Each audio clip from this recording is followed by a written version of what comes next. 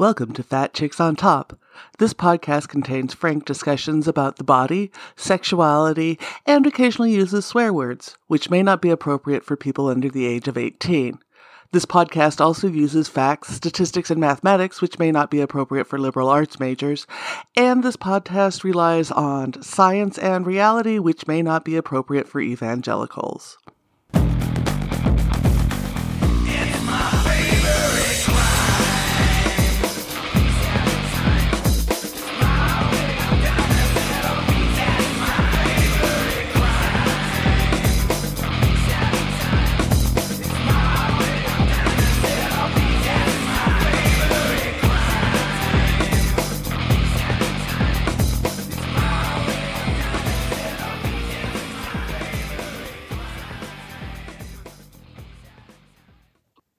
Welcome back to Fat Chicks on Top. You're here with your host, Auntie Vice. It's great to be back. I am here today with Rachel Kramer Bussel. She is editor extraordinaire. I've worked with her in that capacity. She's an erotic writer, a journalist. She's come out as a hoarder on Salon. She covers politics. She does all the things with writing. Welcome to the show. Thank you. I know it can be hard to kind of summarize what I do because I do fiction, nonfiction. Like I've written sex columns about my sex life and journalism and erotica. So I kind of do a little of everything.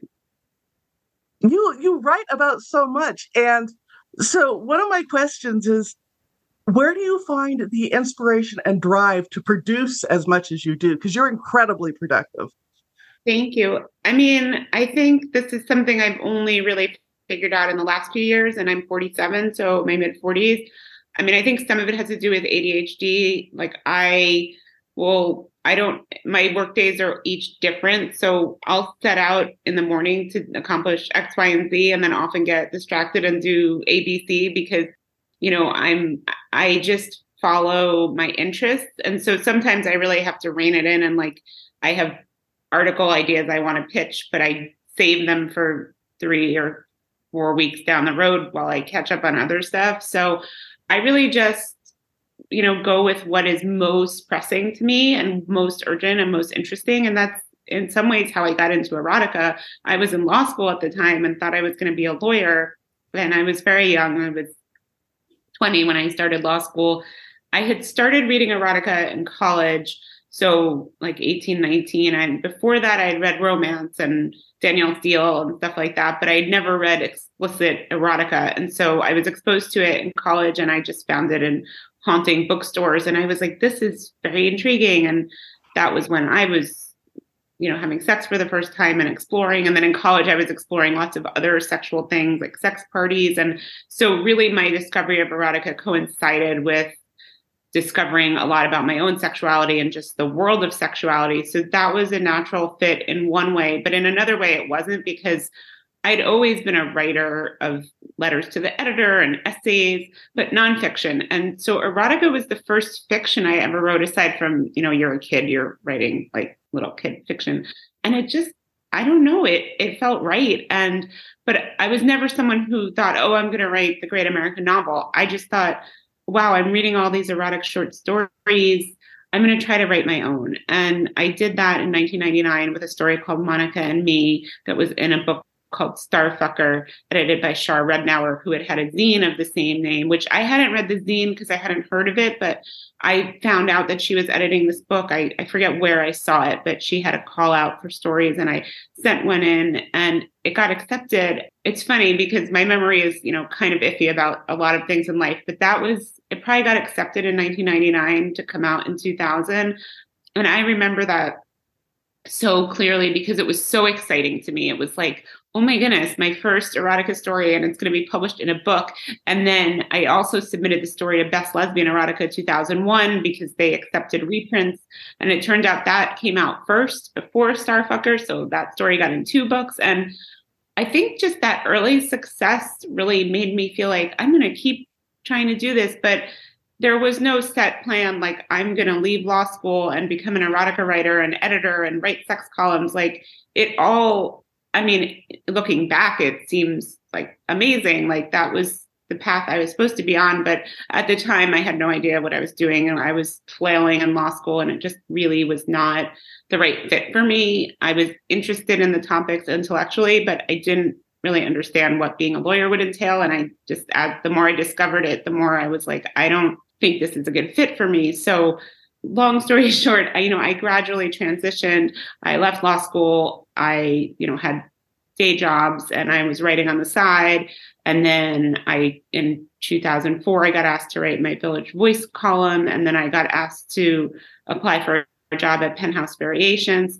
And so I became an editor there. My career in sexuality and sex writing really, and erotica writing and editing, just evolved from pretty much that first story, because even then I was in law school, I was writing for the NYU paper, but a column about just, things in the news, like op-eds. So I was never writing about sex until I got immersed in this world of erotica. And like I said, for me, that was really part of my personal journey too. I was discovering that I was bisexual and at the time kinky. And I was just curious about this wider world of sex that, even though I have been in the Bay Area for college in Berkeley, I hadn't explored it there. Like, I didn't know what was happening beyond my little campus, pretty vanilla world. And so it was exciting. And then as a journalist, I was able to do all sorts of things, like go to porn sets, and just people were confiding all sorts of things in me. And I think that as a people person, I'm kind of an introvert, but I also really am fascinated by people. Like, I'll be somewhere, waiting for a bus or a plane, and I'll just look at people and try to think about what their lives are like, and I'll eavesdrop. That's been such an honor to have people share aspects of their life with me that they don't share with other people. And that could be about sex. You also mentioned I've written about my own hoarding. People have definitely confided in me about their hoarding. And there's a lot of topics in our society, I think, that we're so immersed in shame about that it's hard to escape it. Even if you're, especially sex, even if you're totally sex positive and you wouldn't actively say, I think that this shame is how we should live. Like, it's still probably in you somewhere because of just the way our society is still set up. And so it's not that I don't sometimes feel like, wow, I don't love that I could walk out the door and my neighbors, if they Googled me, would know all these things about me. But writing is always how I've processed my life. And when I was a teenager, I wrote about things that I went through with my family. And, there's pros and cons. It's not something I would recommend to everyone. And that's why with fiction, I tell people to really think about what name you want to use, because once you use your real name, you might think, oh, it's just in this one little book. Well, your name's going to be on library sites and it might be in reviews. I mean, you can't say, oh, well, no one's ever going to see this. Like, if you really don't want someone to see it, they will probably see it. So for me, though, it's been very cathartic, because once you do put it out there, you can't take it back. And it's sort of freeing, because you've done this thing and said this thing, and it's okay. Like, the world didn't end. And yes, maybe you get intrusive questions, or maybe you get, spammy, like creepy emails once in a while. I mean, luckily that's all the worst that I've gotten. It's something I balance even now with social media. Like, sometimes I'm sharing things and then my family members are calling me like, are you okay? You said you had to, do this thing. And, even when I don't intend to share things, like 2 years ago, I had a miscarriage and I was not really planning to discuss it on social media. But at the same time, that was during the pandemic. It was a very lonely time. And I think I said I went to the ER, and then eventually I shared that. And, so many people reached out to me that had been through similar things. And for me, that's really the most gratifying part of sharing my life. It's not to be an exhibitionist per se, which I also don't think, I think being an exhibitionist gets such a bum rap. Like, it's not so much, look at me. It's, I went through this thing and I want to share it because we're all human. And, as a reader, I read lots of memoir, I read lots of essays, and I learned so much about humanity from them, because I think people write in ways that they don't necessarily talk. Like I would definitely write things in an essay that I might tell my partner that I went through it, but I wouldn't say it in the exact same way because I don't think we speak in the same way we write. You do a different kind of like deep dive. And I think the same goes for erotica. It's really a chance for people to explore fantasies and maybe things they've experienced or want to experience in a way that they can be detailed in a way that I don't even know if you're detailed always in that way with a partner. Like you might say, okay, I want you to spank me, just take an interest that I've had. But I think in an erotica story or book, you have more room to really elaborate on what that means and just look at it in a different way. And that's why I think, like I always say, when I get bored with editing erotica, I'll stop. And I haven't gotten bored since I first edited an anthology in 2004. And I wouldn't say I got bored, but I definitely slowed down my own writing because I had written so much and I felt like, okay, I don't know if I want to be writing my own book of short stories, or coming up with new stuff all the time. But I love the creative energy of authors who bring such different experiences to the table. And I've worked with over 700 authors, close to 800 in over 70 anthologies. And it's still an exciting experience. It's exciting on several levels, like the creative word part of it. It's really thrilling just to take an idea I have and then see how people interpret it. And then, I feel like I'm giving back to authors in the way that Shar Rednauer and Tristan Taormino, who edited Best Lesbian Erotica 2001, did for me. Like I'm giving a lot of authors either their first experience being published or, one of their first, or even if it's their umpteenth. But, like that is always exciting for me because that helped me break into this industry. And I would love to be able to do that for other people. You bring up so much. So I'm going to kind of tease out some of the threads that you've touched on. You're like a number of other writers we've had on the show who process their world through writing. So as you got deeper into your own erotic writing, how did it change your relationship with your own body? That's a really good question. I think writing erotica, it helped me kind of figure out which experiences were especially impactful because definitely in my 20s, I had a lot of sex with a lot of people, and some of it was amazing and like life-changing and wonderful. And some of it was just kind of like, okay, I did that next, like some of it wasn't. And for me, like, I'm not in the moment of having sex with someone and thinking, okay, I'm going to write about this. I think sometimes that's the perception, especially because I was a sex columnist also. Like, I don't go through anything in my life where I'm like in the moment, like, how am I going to process this on paper? It's more after the fact. Oh, wow, that was like really wild. Like, and there's something I know I wrote an essay about this, and I can't remember if I wrote erotica about this, but I had a layover at an airport, and I think it was overnight. And instead of getting a hotel room, I just stayed there. And there was this guy who was in the same position. I forget what country he was from. He was from another country. He spoke some English, and we had this tryst like in the airport, and it was hot and crazy. And, I wrote about it because why not? It's such a like juicy story. And I truly do think in a lot of cases in my life anyway, like truth has been stranger than fiction, or truth has been things I used as fodder for my fiction. I think both writing and editing erotica have made me more open to different kinds of sexuality, both things that maybe I wanted to explore or just wanted to fantasize about. And it made it feel like, okay, that's okay. Like I don't have to feel awkward about it.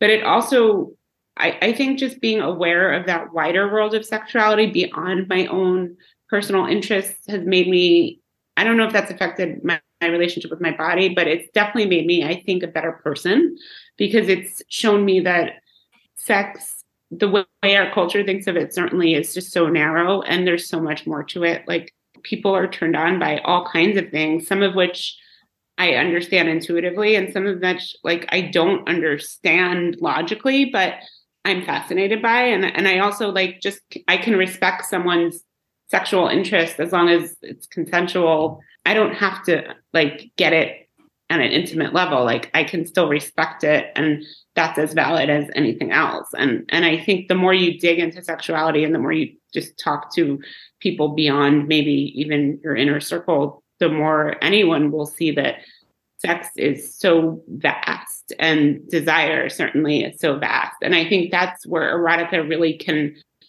give readers that similar sense of community and just acceptance, because you can find yourself in erotica whether you're turned on by aliens and dragons, or I don't know, like food play or whatever it is. You can find it. And I mean, you might have to dig a little if it's a little more niche, but you will find it, or you can write your own. And I think a lot of authors like me come to erotica from a place of their own sexual curiosity or having gone through sexual experiences that they want to immortalize or I don't think, I think it's sort of a myth that everyone's writing like verbatim their own experiences, but I think for a lot of authors, their work is informed by at least something in their background. It might not be so clear cut as I did this and then I wrote about this. It might be I did this and then I totally put that in a blender, and like, it might be unrecognizable to anyone else, but if it's really informed by your life. And like, as an editor, I don't care if it's informed by your life or not. Like, you don't have to say like, I did this, so I know it's real, because it really, all that matters, I think, to the reader is that it feels real on the page. And you've had the joy and the task of reading thousands of erotic stories and doing 70 plus volumes of erotica. What has been some of the stuff that has been most surprising to you in reading what other writers have submitted? That's a good question too. I need a second to think about it. I think what surprised me, what always surprises me is when authors can come up with something that I could sit at my computer for like a month straight. I mean, if I was just at my computer, like from when I wake up to when I go to bed for a whole month, I would never in a million years come up with the things that they write about, because my mind doesn't work that way. And it's like, there's a story that I think is in Best Women's Erotica of the Year, Volume 7, Gravity. And it's about gravity play in this futuristic brothel. And it's really fascinating. And it's hot, but there's also like there's sex work and there's multiple partners and there's gravity and there's just a lot going on.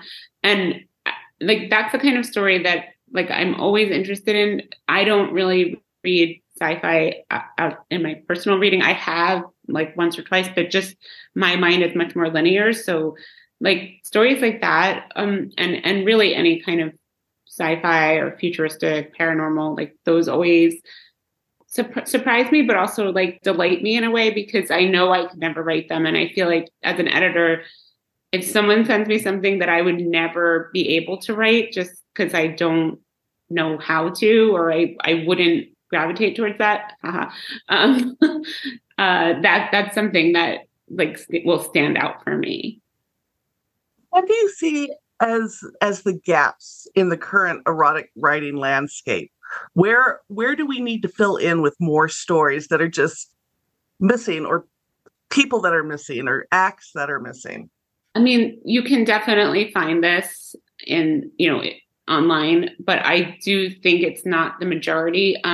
Submissive men, like I think you do find femdom, and it's often from the dominant woman's point of view. And I'm femdom, in this case, I mean like dominant women, submissive man. But I don't think there's as many novels or stories, and I certainly don't get them submitted to me as much for short stories from the perspective of submissive men.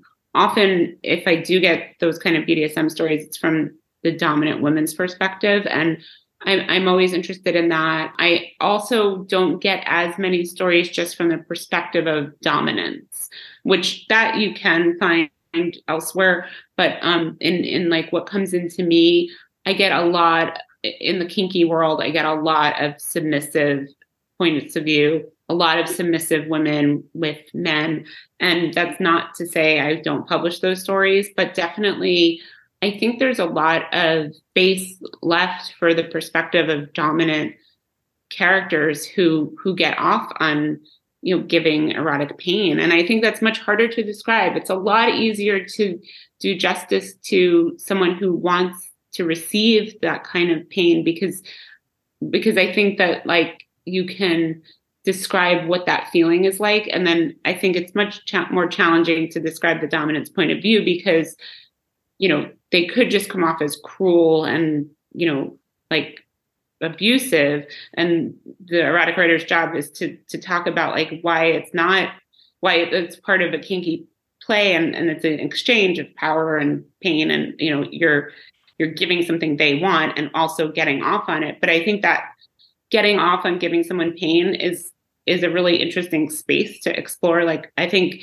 in life, like I would love to read more essays also by people from that perspective. And you don't see that as often. You still see a fair number of coming out essays as submissive, especially by women. And I totally understand why, because our culture tells us like, you're not a good feminist if you like to be kinky in that way. And especially like the more so-called degradation you like, the more I think that can be an internal conflict. But I don't think we hear as much from this women or men who are on the other side of that equation. So that's something I think I'd like to see. I also think I'd like to see more like unusual fetishes. Like, and by unusual, I just mean less common, and I don't even have it's not like I sit there with a wish list of, I want to see these kinds of fetishes, but just, I see a lot of foot fetishes. I see kind of relatively like more common ones. And I think that there's just such a whole world of fetishes out there. And, you can Google like top most common fetishes and find lots of articles. And I think those are fascinating. I mean, and I think if you have one of those, finding other people who share that is really important, just to know that you're not alone. But if you're creating fiction, I'd love to read fiction just about someone with a fetish I'd never even heard of, or that maybe doesn't really, I mean, I don't know if doesn't exist is the right word, because it probably exists somewhere, but just like an unusual fetish or just something that is off the beaten path. That is the kind of stuff I like to see. And yeah, people often ask me, okay, I've read your guidelines and I see what you say you're looking for, but like, what are you really looking for? Like, what else do you want to see? Like, what's the secret code that I can write to get in your books? And I don't have one, there is none. And I don't go in with a preconceived idea of like, I want this, and this. Although that being said, if for right now I'm editing an anthology of flash fiction of 1,000 to 1,200 words, there's no theme beyond that. If I start getting submissions and I like 20 stories, but they're all from a certain perspective, like let's say they were all from submissive women's perspective, whether they're with men, women, or people of other genders, like at a certain point, I would say, okay, like I might update the call and say, I actually have enough from this perspective, send me other things. So really, I'm just looking for variety, and I'm always looking to work with new authors that either are, haven't been published in erotica, or that I haven't worked with, or that are in the early stages of their careers, because they're, I think that's something I feel is important for the genre and important for readers, and just, as I said, to give back. But beyond that, I'm just looking for good, which is of course subjective. I think it's something really important for any writer of any kind of work is don't get discouraged if an editor or 10 editors or 20, 30, 50 editors reject your work. I mean, look at it. If 50 editors reject your work, you definitely look at it and maybe workshop it and have a beta reader or have a writing group. But that you hear all the time about people getting book deals and they've been rejected multiple times. I think it's there's so many factors that go into it. So with my anthologies, I might reject a story not because I didn't like it or find it interesting or sexy, but because I either am at my word count, or I might have stories that are just too similar in a way that I feel it would not be a good fit for my readers. So I've had cases where I had 2 mermaid stories that I really liked for a given book, but if I only had 20 slots, like 2 out of 20 is a lot of mermaids. Yeah, if you're really into mermaids, you'd be fine with that. But for general readers, I want them to feel like they're getting 20 or however many totally different stories. So often when I reject stories, it's for a reason like that someone submitting could never predict. And rejection is just part of the writing process. Like, to be a writer, I think you have to be really okay with being rejected a lot. I mean, I think it's a paradox because I get rejected and I'm a human being. Like, I'm never like, oh, yeah, rejection. Like, I mean, of course you are inclined to take it personally or to be like, oh, well, what's wrong with this piece? I think there has been a kind of a movement away from that where there's this 100 rejections kind of movement where people try to rack up 100 rejections in a year. And I think if you set a goal of, okay, it doesn't have to be 100, but if you aim for a certain number of rejections, that means just by the numbers, if you're sending out this many pitches or stories or whatever, you're probably going to get some accepted. And I think it's an interesting way to look at it. And I'm in some Facebook groups about rejection where people like post their rejections and then get cheered on, or someone might say, okay, you got rejected from this place, submit it here. You just have to, like you said, like keep going and, think about what worked or didn't work with your piece. And I often have a second, especially for like essays and articles, I have a second outlet in mind lined up in my head. I might even make a note in my spreadsheet. So like when I get the rejection, I have it ready to go.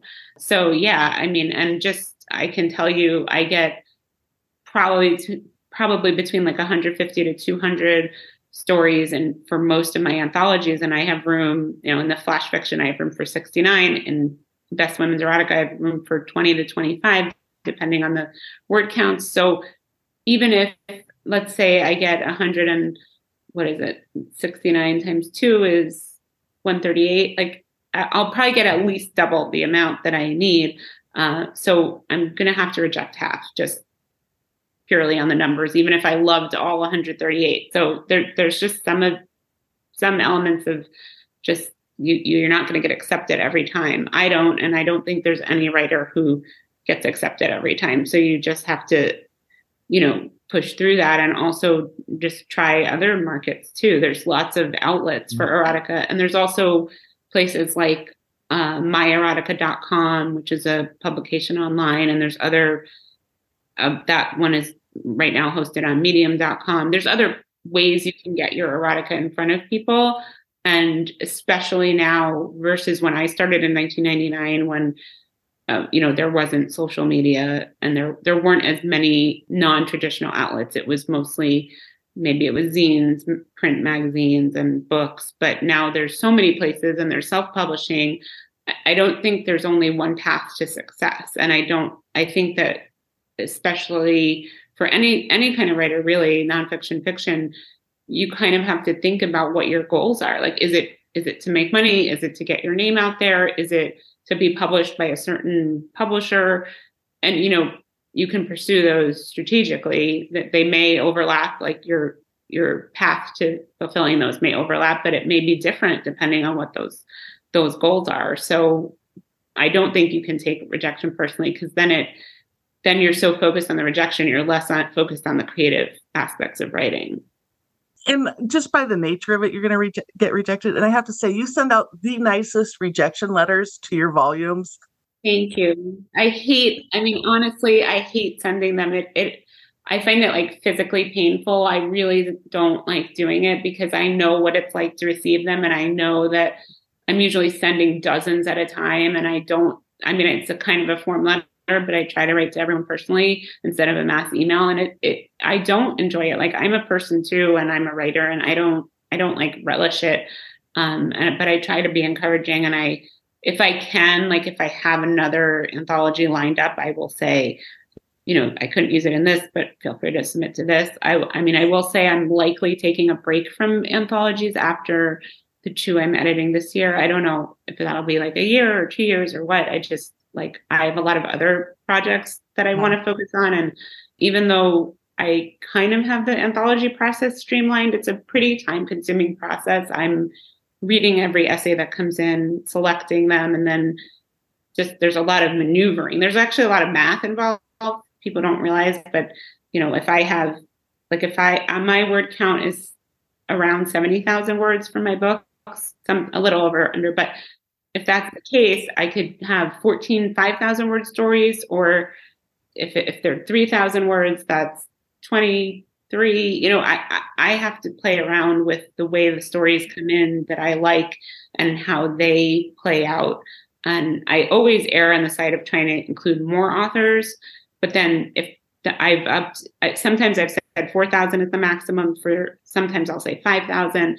So a lot of it is math and trying to figure out how to kind of get as many authors who fit together, who make sense to go together into a given book. Viewing it as an editor and as a publisher, what our needs are different than necessarily when you're writing as an author. Yeah. And that's why I mean, definitely, like, if you're submitting to my books, you have to meet my guidelines. But I think if you're writing, I would definitely encourage people to write first and then edit later.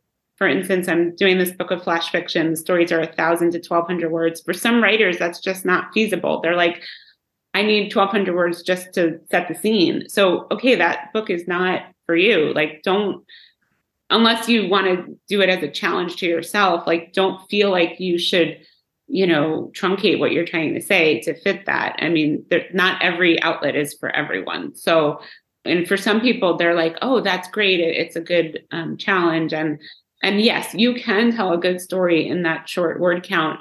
And I know it's funny because for readers, a lot of them feel like, oh, that's too short. And yes, it's very short. The idea is just they're 5-minute read, like they're very short reads, and I'm giving you variety, 69 stories. I'm not trying to get you totally invested in these characters who you'll know everything about in 1,200 words. They're snippets, but they are more than just a sex scene. Like, they are actual stories that have a beginning, a middle, and end. They're just short. But, just as some readers don't like short stories and only want to read like novel length, some people are the opposite and want just or maybe some people don't have a lot of time to read erotica or listen to it. They just want something quick. But, there's one isn't better than the other. It's all subjective. So if you write long and then find a publisher who wants your 100,000 word book or self-publish it. Like, I don't think you should ever try to, yes, if you have a goal for a certain publisher and they only take their maximum is 50,000 words, don't send them 100,000 words or send them 50,000 words that work standalone. I think you're right that creating art and creating writing is a different act than submitting writing. And it's a different thing for me as an editor to edit than to write. And I have to give props to people who can do flash fiction. That is so not me. As somebody who turned in a 723-page dissertation.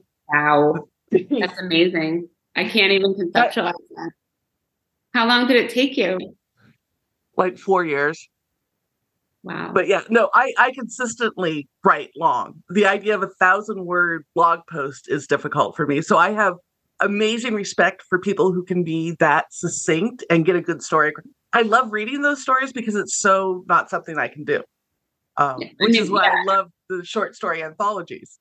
Yeah, and I think a short story anthology is trying to do a different thing than a novel. Like a novel, you're immersed in that world and you're spending several hours, however long it takes you to read or listen to it, like with these characters, and you feel like you know them pretty well. A short story, you might know a little about the characters, but it's more like a snapshot of their life, like maybe one day or one slice of their life. You're not getting as broad of a picture. But also, I don't think they're in opposition, because sometimes people write me short stories for my books that are about characters who are from a novel, that they have an extra scene or they have an idea in mind and people can read them both. Or like outside of my books, you see a lot of authors with like outtakes, maybe on their websites or as a bonus material or a bonus story. I think I would imagine, I haven't written a full length novel, but I would imagine if you do, the characters stay with you. So I think sometimes it's a welcome opportunity for authors to you know, later on go back to their characters and give us like something new about them. And I always love that, because as a reader, when I finish a book that I really liked, I'm like, oh, I want to know more, which is why I think a lot of people like this series, especially in romance and erotic romance. There are a lot of series, and in erotica, people like to follow the characters and kind of get what happens after the end. You know, they want to know like more about them because they enjoyed spending time with them. Exactly. You also work in nonfiction. You have a background in law and journalism. Erotica deals a lot with fantasy. And right now, in reality, bodies are under attack. Where have you been focused in nonfiction? You know, what are your concerns with what's going on right now in the world? Because there's so many ways bodies are under attack. It's funny because honestly, one of the first things that came to mind, it might be a little off topic of what you're thinking about, because, you know, what's happening post Roe v. Wade is just really horrible on so many levels. I mean, the fact that people can't get abortions, but also that miscarriage care and just healthcare are being decimated, and the fact that we're supposed to be the United States of America, but the care you get really depends on what state you're in, I just think is such a travesty. I feel lucky that I live in New Jersey, but it also feels kind of like, not guilty, but it's totally wrong that I live in New Jersey and I can get a certain level of care. And if you live in Texas or one of these other states with these anti-abortion laws, you can't get that level of care. And that, anyway, I think that's awful. But honestly, what just came to mind, because I've been researching this, is, I mean, our minds are part of our bodies. And what's happening in Florida with these book bans and books being pulled out of school libraries, and it's happening in other states. Other states are taking cues from Florida, and DeSantis wants to become president. You know, I think the fact that we're telling children that they shouldn't be reading is just such a symbol of what is wrong with a lot of the right. Yes, there are some parents who have read these books, and when you read the complaints, it's very often about either sexuality or race. And they, you know, between the two, you know, they don't want kids learning that someone might not be straight, and they don't want them learning that our country was built on slavery. I mean, those are just facts. There's people who aren't straight, and there's also people who are, you know, non-binary or transgender. That's also a fact. And our country was built on slavery, and taking land from Native Americans, also a fact. Like, I'm not quite clear on what they think these books are doing that is so, I mean, I am clear on it, but it's also just, to me, it's horrifying that they're not just saying, I don't want my kid to be allowed to read this book from the school or the school library. They're saying the whole school, the whole district, the whole state, et cetera, should not have access to it. And it's ironic, too, because in some cases, they're blowing up the book in the media so much that these books then reach lots more people. But I do think that's an important point to make, that the right wants to attack knowledge. They're also, I mean, and it goes back to reproductive care, too.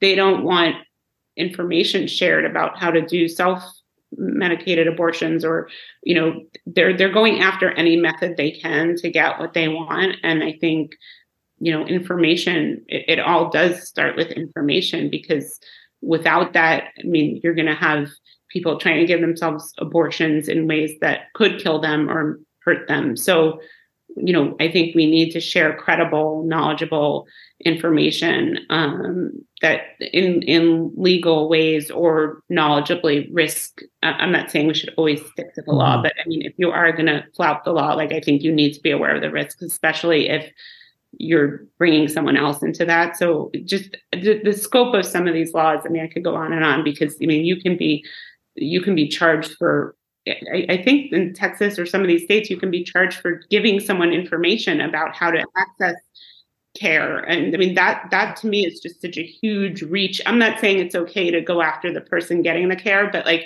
the web of how many people can be touched by these laws is quite large and very disturbing. I mean, it's much worse than I had actually, I guess, thought it was going to be. So, and I think there's a link between the book bannings and the attempts to impede the work of teachers, of nurses, of doctors, of a lot of professionals.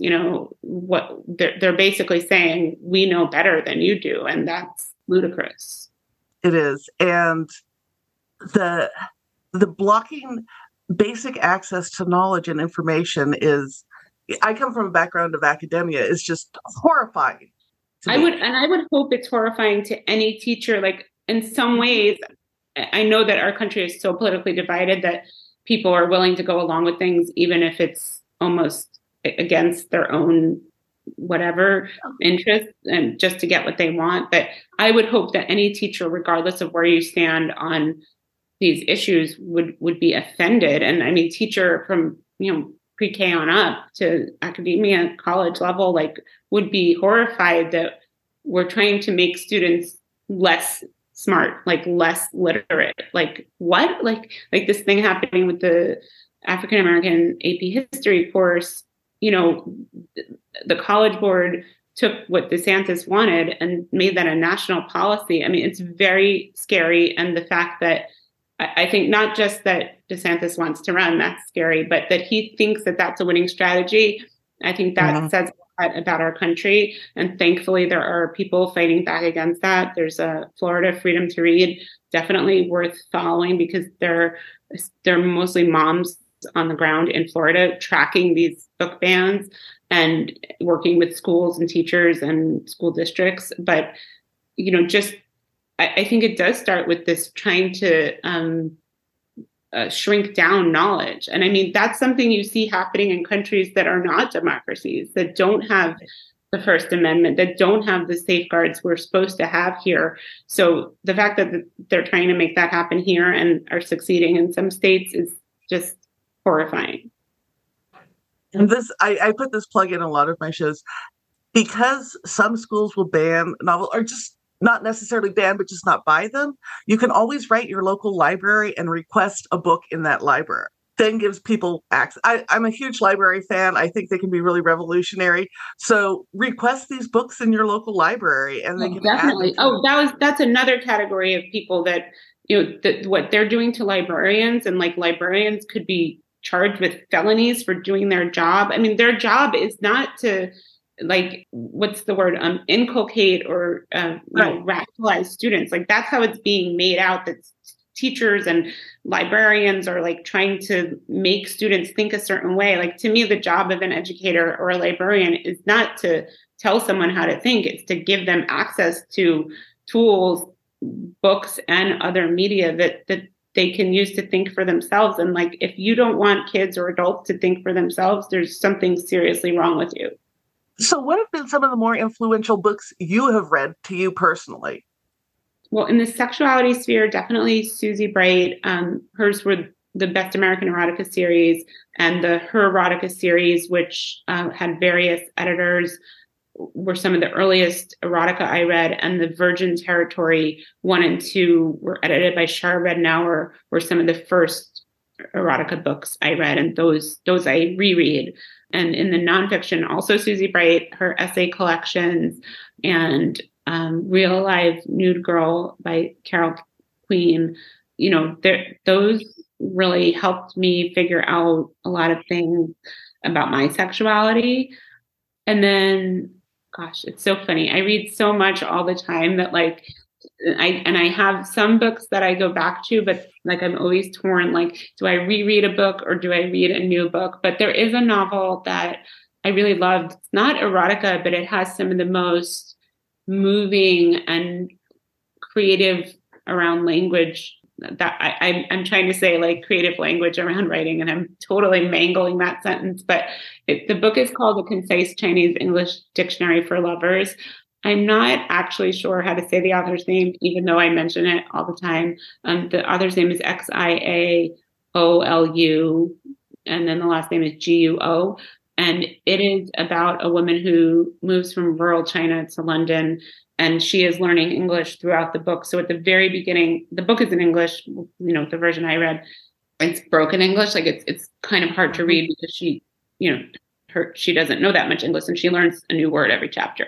And there's several like erotic or sex scenes that I think are erotic. And there's one where she's at I don't know if it's a strip club or like a strip show. And she's talking about watching these performers. And it's so interesting the way she describes it.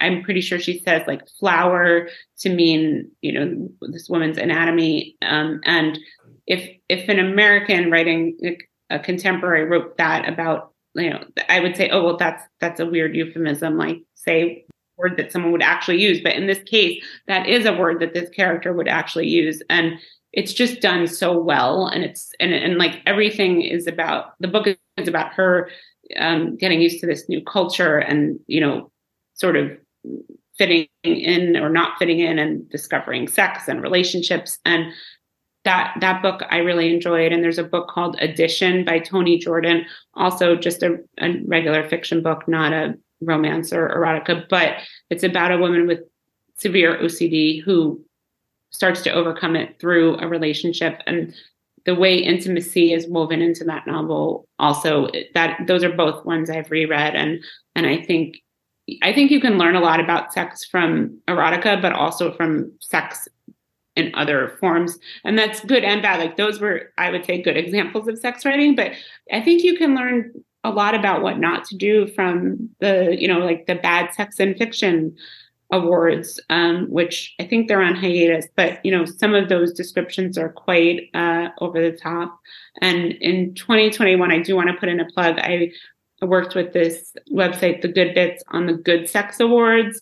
And if you go to goodsexawards.com, you can read those winning entries and the finalists. We only did it that one year, but that was kind of our way of offering an antidote to the bad sex and fiction awards. And what was interesting is there's flash fiction on there. There was a whole category for that. There were all kinds of stories that a lot of them were self-published or were published on journals or websites that are not mainstream. My books, right, I've worked with other publishers, but the majority of my books are with Cleus Press, which is a small press. And there's erotica out from the mainstream houses, from smaller presses, but there's a lot of indie self-published work and work that, you might have to seek out a little more, but it's worth looking at and finding those outlets too, especially if you're interested in a certain aspect of sexuality that isn't as mainstream. And the Good Sex Awards, I did go through and I read most of the winners and some of the finalists. You guys selected a great group of writers. It was really challenging. There were so many. I mean, that we had judges who like narrowed it down, and then we were, involved in some of it. But we got so many amazing submissions. And what was interesting to me is that, I'm immersed in this world. I'm reading hundreds of erotica stories a year for my anthologies, but there were a lot of authors that I had never heard of who were entering the awards. And I've been really lucky. I've gotten to work with a few of them since then on my anthologies. And, there's always new people entering the world of erotica. And one thing I loved when I started and that I still love today is that it's very open and democratic, and in the sense that you don't need an MFA, you don't need any kind of degree, you don't need any experience either with writing or with sex, really. I mean, as long as you can tell a good story.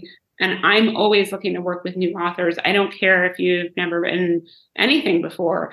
If your story is something that I find intriguing, like I'll accept it. So I really hope that's encouraging to people who are on the fence or who feel like, oh, I'm not as good as this person. And I hear it even, I teach erotica writing classes, which I haven't worked out the whole schedule for the year, but I will be teaching them about once or twice a month. So you can find that on my website, rachelkramerbussel.com. But, people will some people will want to read their stuff to the class. And then other people are like, oh, well, mine isn't as good as those other people. And it's not, it's not a competition. Even if, you're both submitting to the same editor for something, everyone has a different style. And I don't think you should ever try to consciously make yourself sound like someone else, unless you're, you can learn from people and you can use techniques that they use. But, I think that's the beauty of humanity and the beauty of writing across any genres, fiction, nonfiction, that we each bring something unique and special to it. And that's why I still am editing anthologies, because I want to find those new stories and voices that I haven't read before, and that hopefully readers haven't read before and are like drawn to. If our listeners want to find you, they want to read your work, they want to connect with you, they want to take your class, plug all the things. Okay, so my website is rachelkramerbussel.com. My newsletter is on Substack, rachelkramerbussel.substack.com. I'm most active on Twitter at Raquelita, Raquelita, and I'm on Instagram, Rachel Kramer Bussel. And I do try to update all those things as often as I can. I try to give writing tips on Instagram and Twitter. Yeah, I do teach erotica writing classes, and I'm teaching a new essay writing class.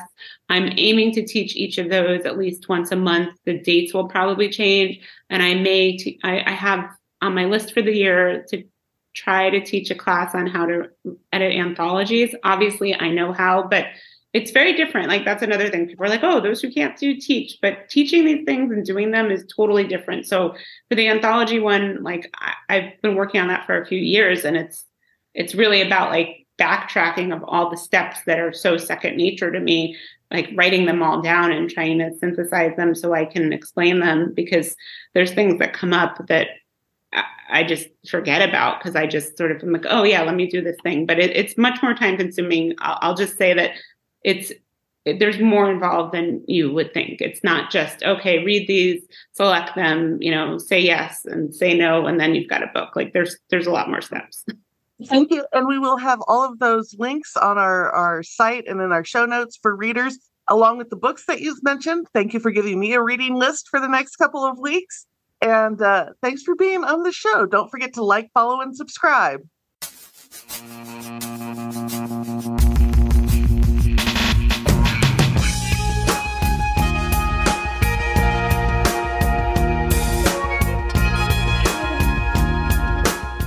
Hi, this is your host, Auntie Vice. Are you curious in finding other podcasts with a similar sense of humor and topic? You can check out To All the Men I've Tolerated Before, which is one of the most awesome titles out there for a podcast. It covers issues of misogyny, everyday misogyny, dating, period stigma, and all the fun things the rest of us have to deal with when interacting with men. Set your players to check out For All the Men I've Tolerated Before. And thanks for listening to Fat Chicks on Top.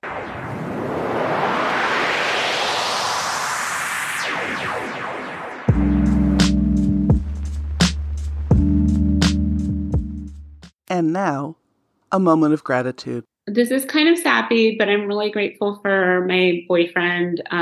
We've been together for just over 11 years. And like before him, the longest relationship I'd been in was for almost a year, but not even quite a year. So definitely learned a lot in those 11 years. And I still learn things about him and about us and about myself every day. And he is much more private than I am. He's an abstract artist. So that is how he expresses himself. And he doesn't even like to title his paintings like he does now, because he's displaying them and they need a name. But yes, this is a podcast, but there is one right behind me. I mean, there's abstract art all over our house. Whereas I'm much more literal, and I'm like, oh, I'm going to write an essay about this very minute, the thing that might seem minute in our lives, but like that I can't stop thinking about. So I think it's probably hard to live with someone and be in love with someone who writes about their life. I don't envy him necessarily, or anyone who's partnered with a writer who is not that way themselves, because I know that it can be weird, and I know it can be weird for other like family members or friends, like, oh, why are you writing about this? But again, like for me, that's just how I process things. And the fact that I do often ask him, like, are you okay with me writing about this if it involves him? And he's never said to me, don't write about this. I mean, I know it's not his way, and I know he maybe doesn't love it, but he never tries to censor me. And that I'm just super grateful for, because I think I'll always be a writer of some kind. Like that's just, it's not even when I'm, hopefully if I live to whatever, 90, like I'll probably still want to be writing about my life, because that's just how I naturally express myself.